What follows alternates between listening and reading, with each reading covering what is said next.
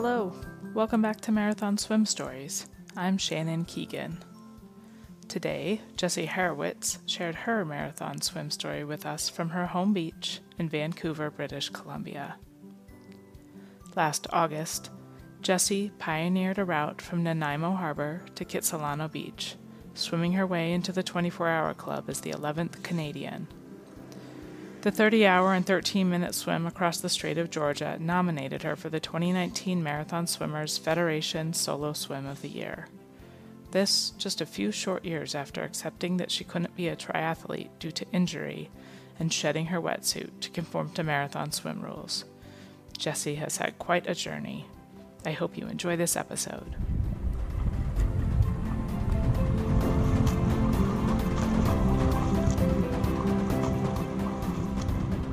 Go for it, Jessie. Tell us your story. Okay.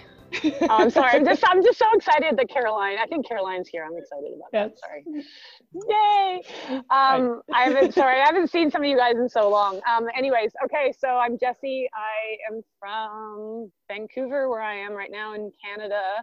I grew up here. I had a pretty interesting childhood. We did a lot of traveling and stuff, and I love being from Canada, and I love my country, but it's, I was always trying to find something more interesting in my life, including going off to college and exploring Europe, attempting an art degree in fashion design and, falling miserably on my face, which was fine, and doing all these amazing, interesting things. Because I remember when I was 16 years old, thinking I was going to become a lifeguard and looking out in the water and knowing I wanted something more, but not understanding that it wasn't like that I was going to eventually come back to the water for it.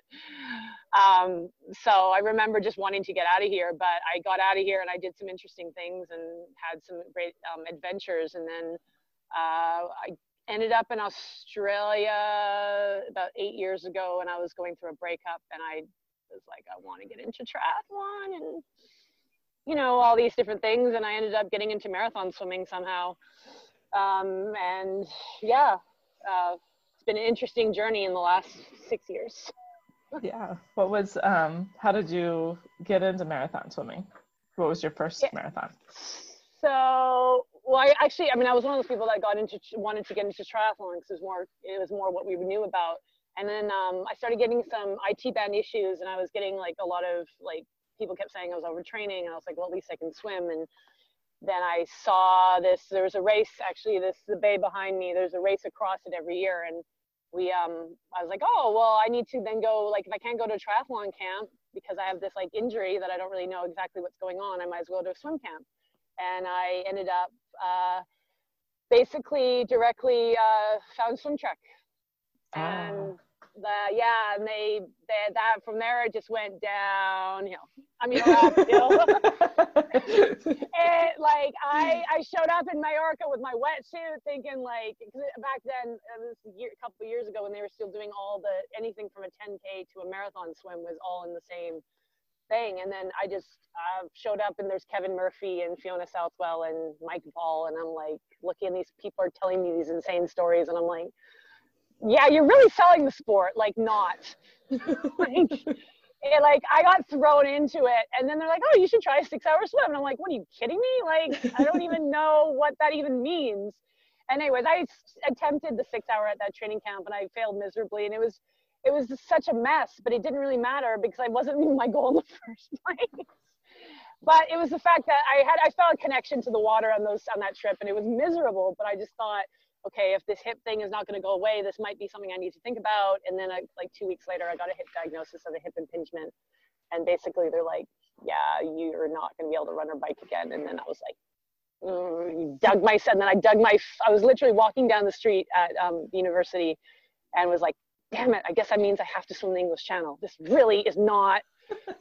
is not what I signed up for in my life. I have made some mistakes and I've paid penance, but I guess I got to okay, fine, we're doing this. And I just put my nose to the floor, and I did all these races that year with a wetsuit, and then I started swimming without one. And within 8 months of that, I was without a wetsuit, and I didn't look back. And then we swam, a bunch of we did some practice, a lot of testing out here. in BC. We just kept doing test swims. We did lots of training, like long, different things, jellyfish, no jellyfish, cold. It took me a long time. It took me a long time to figure out that I was going to stick to it, because I didn't really have any other choices though. And that's what I don't like promoting that, because I think marathon swimming should be, it's my love. But it's really trying to like tackle it down now that it did take a long time. The first 2 years were tough. Like I was always sick. I was always cold. I was always this, I was always that. And I made a lot of mistakes, but the next year we went back. I remember we went back to swim track, and I brought my dad this time though, because unfortunately I met fortunately I met this amazing swimmer who she doesn't, I don't know, she does mostly just English Channel, and then Rebecca Lewis, and she kayaked with her dad.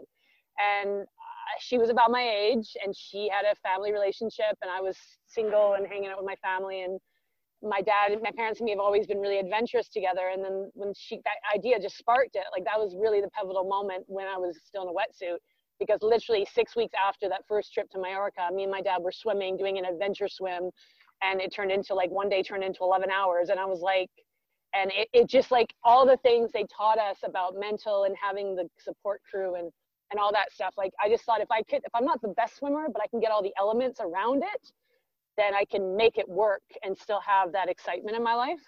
Mm-hmm. So that was pretty much how it all started. And then developed this relationship with me and my dad, because, you know, one of your questions later on might be about accessibility and how do you make it, like, we had to make it affordable. I didn't, you know, I've used different coaches over the years. I have different things, but I had to make the swimming part affordable. And I did not want to swim back and forth in a bay for 6 hours.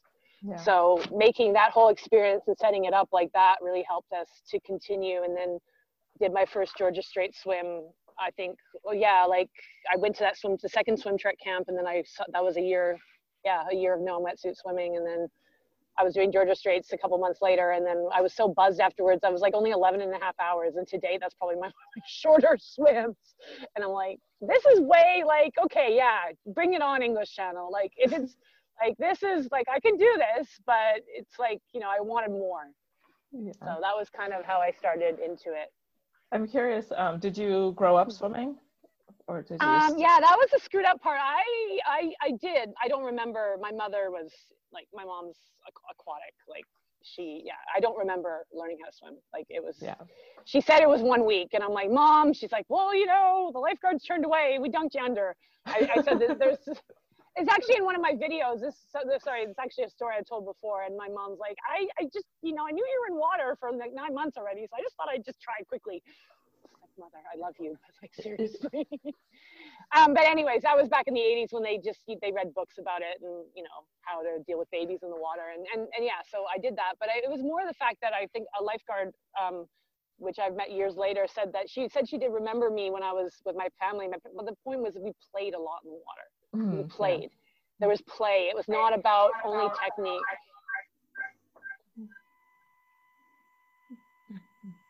Didn't you hear that? I got it. Go ahead. Anyways, so it was all about play and stuff. So that inspired it. But I did synchronized swimming. I was never a club team member. And I wasn't very good at synchro. I just remember going, if I don't keep holding my breath, someone's gonna get angry at me for popping up early. And I just remember like screaming for your life, screaming in my head, going, just don't freaking pop up. You can handle 2 more seconds without air. It's not gonna kill you.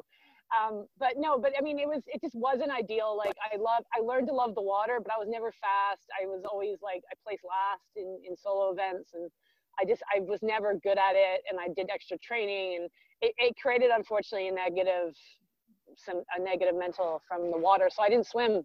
I begged my parents to quit after 6 years, and I didn't touch the water for like 15 years. It was like, I had enough of it. I wanted to be in Europe and do other things.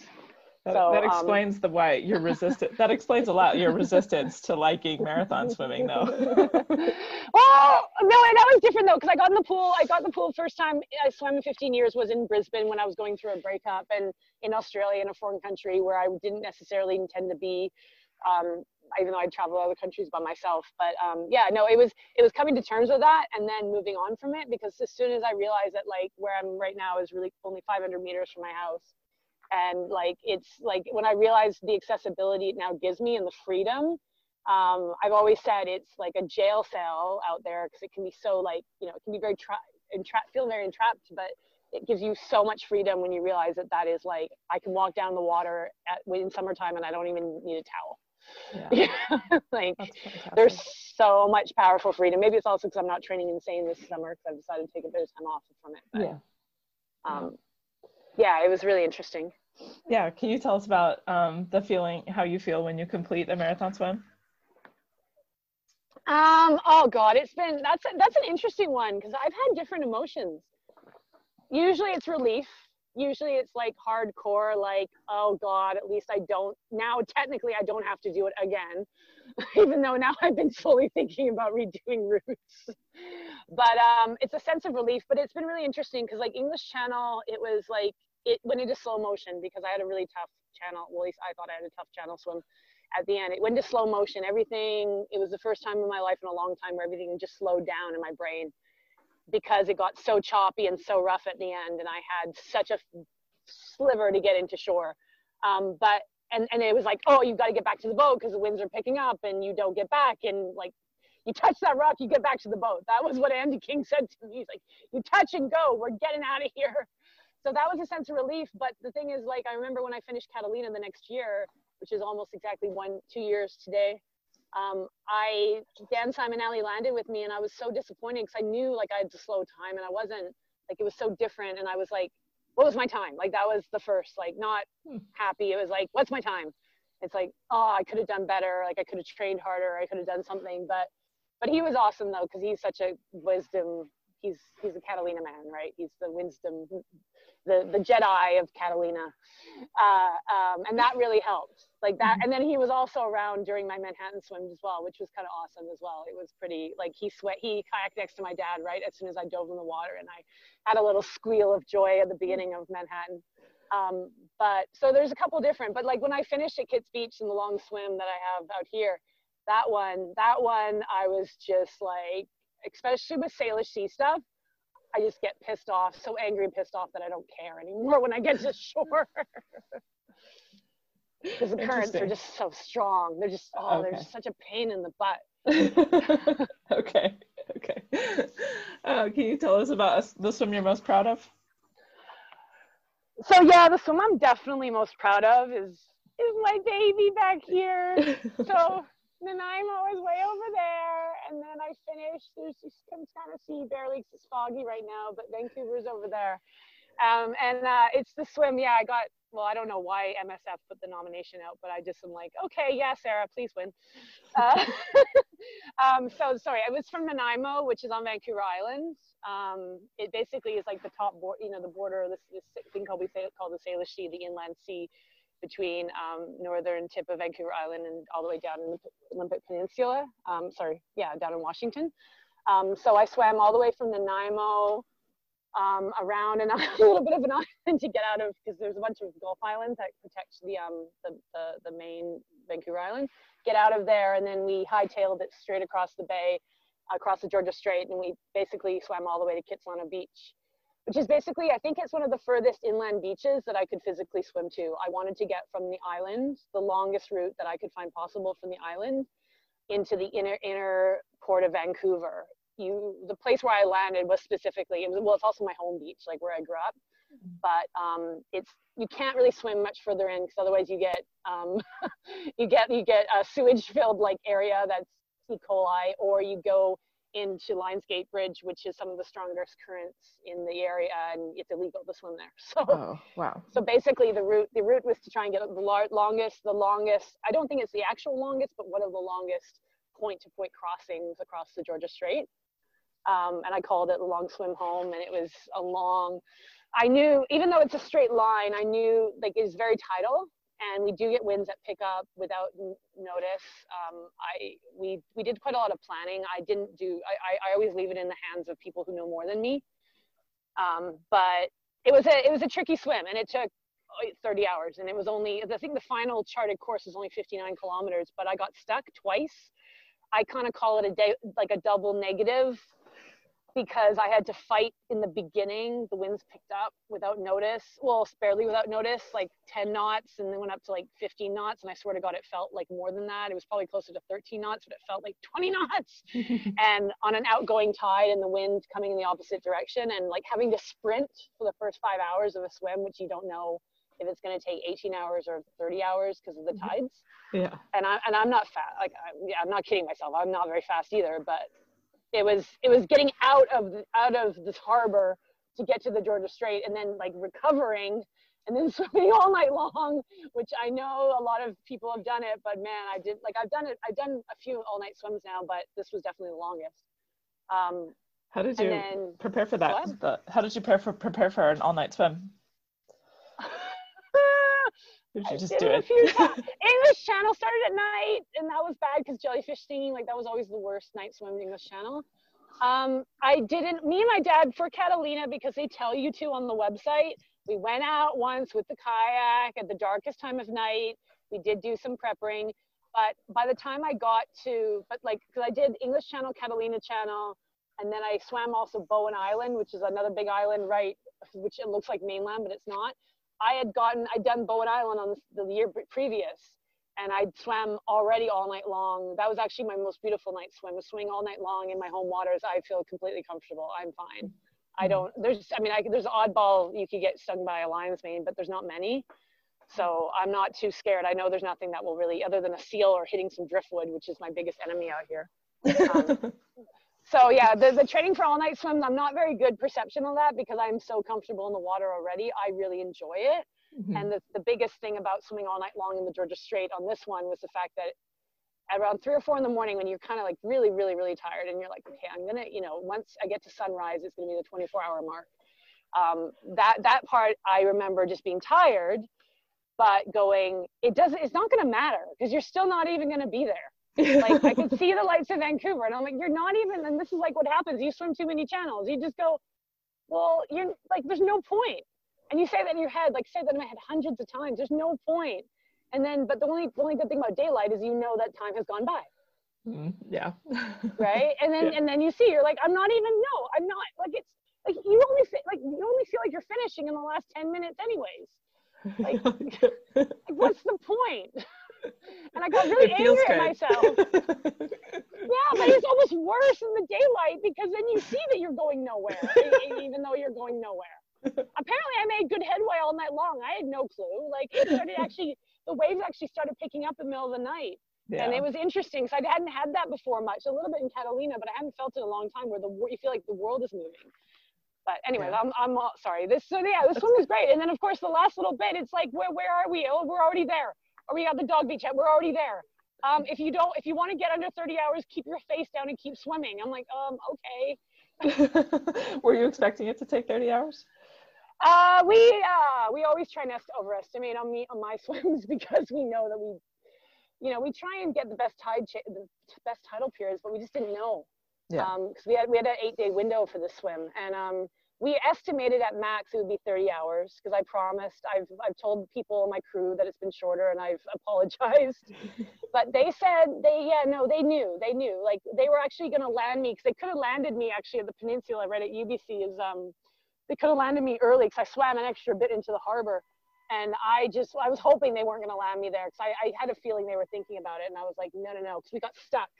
We got stuck for 2 hours. We got stuck in the beginning, and then we got stuck at the end with the tide change because we have this massive Fraser River coming around the inlet, and it's called a mixing point, and it can be turned into like a washing machine, and I got stuck in that. And I had to wait. I had to keep swimming until the tide changed.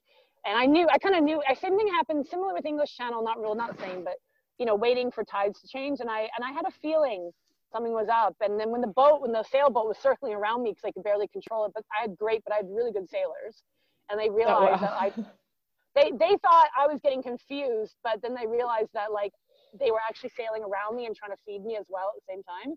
Because I'm quite quick at feeding, so I proved that to Andy King on the English Channel. Even in bad conditions, people will feed me because they know that I'll be quick. Tell me a little bit about washing machines. How do you kind of adapt to a situation where you find yourself in a washing machine? keep your head down and keep swimming. I don't know what else to do. Like, keep your head down and keep swimming. Like, my dad, like, even sometimes we'll be out with a kayak, even this time of year when I'm not training crazy this summer. So, and I'm like, what's going on? What's going on? He's just like, do you mind just like putting your head down and swimming? And like, yeah, okay, sorry. Sometimes I'll explain what's going on, or I'm like, am I getting pushed? Yes, you're getting pushed that way. So go on that side of the kayak, because you have to. And we can have great training swims, but maybe because I don't know, I get weird luck, but my dad's learned a lot. We've learned a lot from different parts for the currents. Mm-hmm. So yeah, you just kind of keep swimming and try and adapt your stroke so it's at least comfortable and you think you're doing half decent technique. Mm-hmm. But I've never had to, like, we do have rip currents off the shore, which I've kind of got stuck in on my own, but I don't really know if it's a rip or an adverse current or something. And you just head for shore. If I try different angles if I have to get back to the shore, but because there's like no actual, you won't know what you're in sometimes if you're getting stuck in it. You know what I'm saying? Yeah. And I've been fortunate enough to never have any issues, and it's hard because even the lifeguards are great here, but people don't swim these distances. Like, there's a few of us, but very few of us that will swim these kinds of distances. Yeah. And I almost always do it with a kayak anyways. Yeah. Yeah. Can you tell us a favorite swim memory? Favorite swim from like one of the swims? Yeah. From swims? Oh, there's so many. I mean, there's been so many hilarious, like, you know, even just silly things like not silly things, but beautiful things like the Dolphins of Catalina. Like, that was probably just because I got so hot in that swim, man. It was like, it was hot. I got like, my stroke rate was dropping and my morale just went so low on that one. Sorry. I'm going to do Celsius because I don't know Fahrenheit that well. I think it was around 17 water, but the air was like 19 or 20 at least. At least 20. And I was just overheating, and then my stroke rate just dropped so much, and I've never asked for more calories before on a swim, and I did on that one. But it was just and then of course I started feeling cold, and they kept asking me if I felt the temperature drop as you get to Catalina, like as you got over there, and I did start feeling a little cold towards the end, but not really. It's just weird because it's weird when you're very hot but you start shaking. Wow. So they thought I was dehydrated, and then so I just kept drinking water, and they just said, well, you did everything we asked you to, so we can't ask any more of that, right? Huh. But that was, probably one of the better ones was that. I mean, I've had some amazing experiences, like the memories of swimming around Bowen, which is over there, of having a clear night sky. The only time I've ever had clear night sky, and then all of a sudden phosphorescence appeared below me as well. Oh, wow. And I couldn't tell. Like, I thought I was hallucinating. I couldn't tell what was up and what was down. And I kept over rotating, and I realized that the little stars were closer together, I think, or the stars were further apart than the phosphorescence, or if they were bioluminescence, but just they look so similar. Yeah. And I was also like I was swimming around this island, and it was very dark, and my boat crew was being great with no bright lights, and I was just going like, okay, I should probably go closer to the boat again, because you're kind of sandwiched, and you're like, okay, yeah, it's pretty, like, you're just trying to navigate a little bit. I'm wearing lights and everything, but yeah, it was just very surreal having that experience, and then Vancouver was also lit up, like in the background, and I could see it, and it was so beautiful, and I was just like, I was so tired, I remember, for some reason, because I think I'd swam Catalina 8 weeks before that. That's why. Oh, wow. I was so exhausted, and I was just like, but I was like, you know what? Okay. And then that was the only time. And then unfortunately, 6 hours later, that was the only time anyone ever attempted to pull me on hour 18, because they had no clue. Like, they were like, well, it only took her 18 hours swimming this channel. And I was like, yeah. And they were like asking me, do you want to stop? I'm like, why? I'm like, we have like only 2 kilometers left. And I mean, it might take us 3 hours because I'm getting pushed by a current backwards right now. But like, we finished the swim in 21 hours. It took me forever, but I got there because I wasn't going to like wreck my shoulders over it. Right.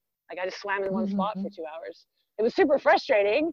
And the same spot, I could see that spot from when I was doing my other swim too. Like, that's why I feel a bit guilty about swimming so much in my own water, because I can see the spots now. And I was cursing myself outside of UBC when I was trying to get into kits, looking at the other spot from Bowen. And it was just, it was nuts, because like, I'm okay with it. Like, who's okay with swimming against the current going nowhere? Right. Part of this comes with the territory, I think, for marathon swimmers, though. I know. Sorry, I always got repetitive because I know a lot of marathon swimmers have felt this, but I feel like I felt it one too many times now. And I keep going back. You can switch to the lakes. Oh. Can you tell me how you feel about how marathon swimming can be more inclusive? Yeah, actually, that's something we've thought about a lot locally because I've been doing trying to get more involved in the small community that we do have, of some amazing people that support it as well. And I do believe that we need, like, whether or not we get corporations involved or not, but trying to understand that we need to make events like as affordable as possible and just the information's already, that's the thing, is the information's already out there, but a lot of people have never heard about the sport, or they think you have to be a college swimmer or you have to be a kid swimmer to be able to do it. And I just feel like, even me investigating and understanding even more the marine law in Vancouver and understanding, like, okay, well, this is how much we can rent boats for, but can we figure out a way of doing things cheaper or figuring out using less gas? I think it's trying to get a lot of the logistics of trying to make things, I think it's part of the marathon swimmers that potentially do have loved it because they understand what it takes to try and make more of an effort to get at least the freight base work there. I'm not a business person, but I'm definitely trying my hardest to try and make a better understanding of why people don't do it in BC, because it's so beautiful and it's so accessible, and our water is like still relatively like freaking, I mean, yeah, we've had some mines and stuff like, 50 years ago or so, but our water is so freaking clean up here. For me, it's amusement why it's not used more. Right. But that's the thing is when you have mountains and you have other industries, it makes it like, climbing, and someone can easily just go and do a hike. I've conflict. I have inner conflict about this because I believe we should be able to do both. And have both, we've thought about swimming along routes that they do those crazy trail running, and that's painful. Like, why are those? I mean, I love trail runners, and there's some amazing trail runners in BC, but why is that more popular? Why do they say that swimming is less accessible? But of course, you don't have to know how to swim, and there's a lot of other things. So I think there's a lot of things we can be doing. I just don't have exactly the right answer about how we can do it, except for to share information and mentor each other. And making things affordable. It's really hard when things are super expensive, or boat, different types of boat rentals, or different people may or may not overcharge or less charge, but it's just trying to create that awareness so that maybe, like, we can put a support team together, because boats are expensive. Right. It's just the facts of life, but exactly. But it's tough. Yeah, it's a tough answer. There isn't any clear answer. That's why it's nice to just hear people's ideas. I liked it's interesting you said about mentioning, bringing in like corporate, like, just, eventually. I'm just thinking about how, like, if they're invested in perceptions of, that they're investing in clean waterways and things like that, like that they can, like help promote it. But you're right. But no matter what, at the end of the day, it's a not very widely known sport. I mean, it's widely known to us, obviously, but trying to make more people know that, that we can swim places, as I like to say. Yeah. Oh, no, exactly. And that's the thing. And it's going to take time. Yeah. It takes time. Sure. It takes time to garner support. It takes time to make the fact that our Transport Canada and understanding that, like, boat safety officers are aware that we do have more swimmers in the water right now, especially because of COVID. Because I'm sorry, but our pools are still not open. Our pools are still not open. Like, we don't. Yeah, like it's not even being close. And we have, especially compared to Washington, and I miss everybody in Washington, and I cry every day for you guys down there. But oh my gosh, like, we have almost no cases here. Like, we are so good, but they were just like, no, like, we're opening finally 3 pools on July 12th or 13th, outdoor only, and that's fine, but that's like basically where I swim anyway. So I'm just like, I'll leave it for other people for now. But it's really sad in that respect. So yeah. What advice would you give to an aspiring marathon swimmer? Oh God, probably the same advice I got, which is just go and do it. I mean, get your team together, and I think, I can't remember if it was Sarah Thomas or a few marathon swimmers on your series have said this. If you can get your family on board, it makes things a hell of a lot easier if you can create that team network around you and the right people that are gonna, like, I need to be pushed, but I need to be pushed in a certain way. And I knew, I know how I still am always trying to get, better, different support or different, like better coaching and stuff. But yeah, I just say really get that. If you can create that team around you, if possible, and just every time someone says no, or you can't do it, or there's such a good network now of marathons community that you don't need to listen to those people. Like, yes, they have some validity in some of the stupid things that we do, but you're not going to wreck, you're not going to like kill your, like there's the risk. I'm sorry, but so many people die in more higher risk sports and injure themselves in other sports than they do in even swimming. So why, if you're going to go and climb a mountain and do that, why not do this, So, but be cautious, because we have, even in BC, like we have the networks, there's ways to do it where it's actually still safe and you're not breaking the law or doing anything. Like it's just not done a lot. Mm-hmm. Overall. So just don't find a mentor. I just keep saying find a mentor. I don't know it, or I even said, because there's not a ton of us in BC, we can also tell you who to go to. Like, I'm not saying come to me because I'm doing it, but I can give you resources and push you on other people. Mm-hmm. If you don't like my style, that's fine. My style is only one style and it's completely different. So yep. Last question and then we're out of time, but whose marathon swim story do you want to hear?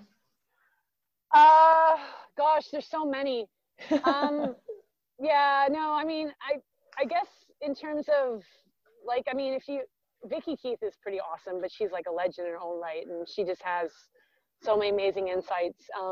But people like even Kevin Murphy, which I don't know, he'll never tell all of his stories. But yeah, Kevin Murphy, and I think you already have somebody else I swam with. I think you already have somebody coming up from Britain.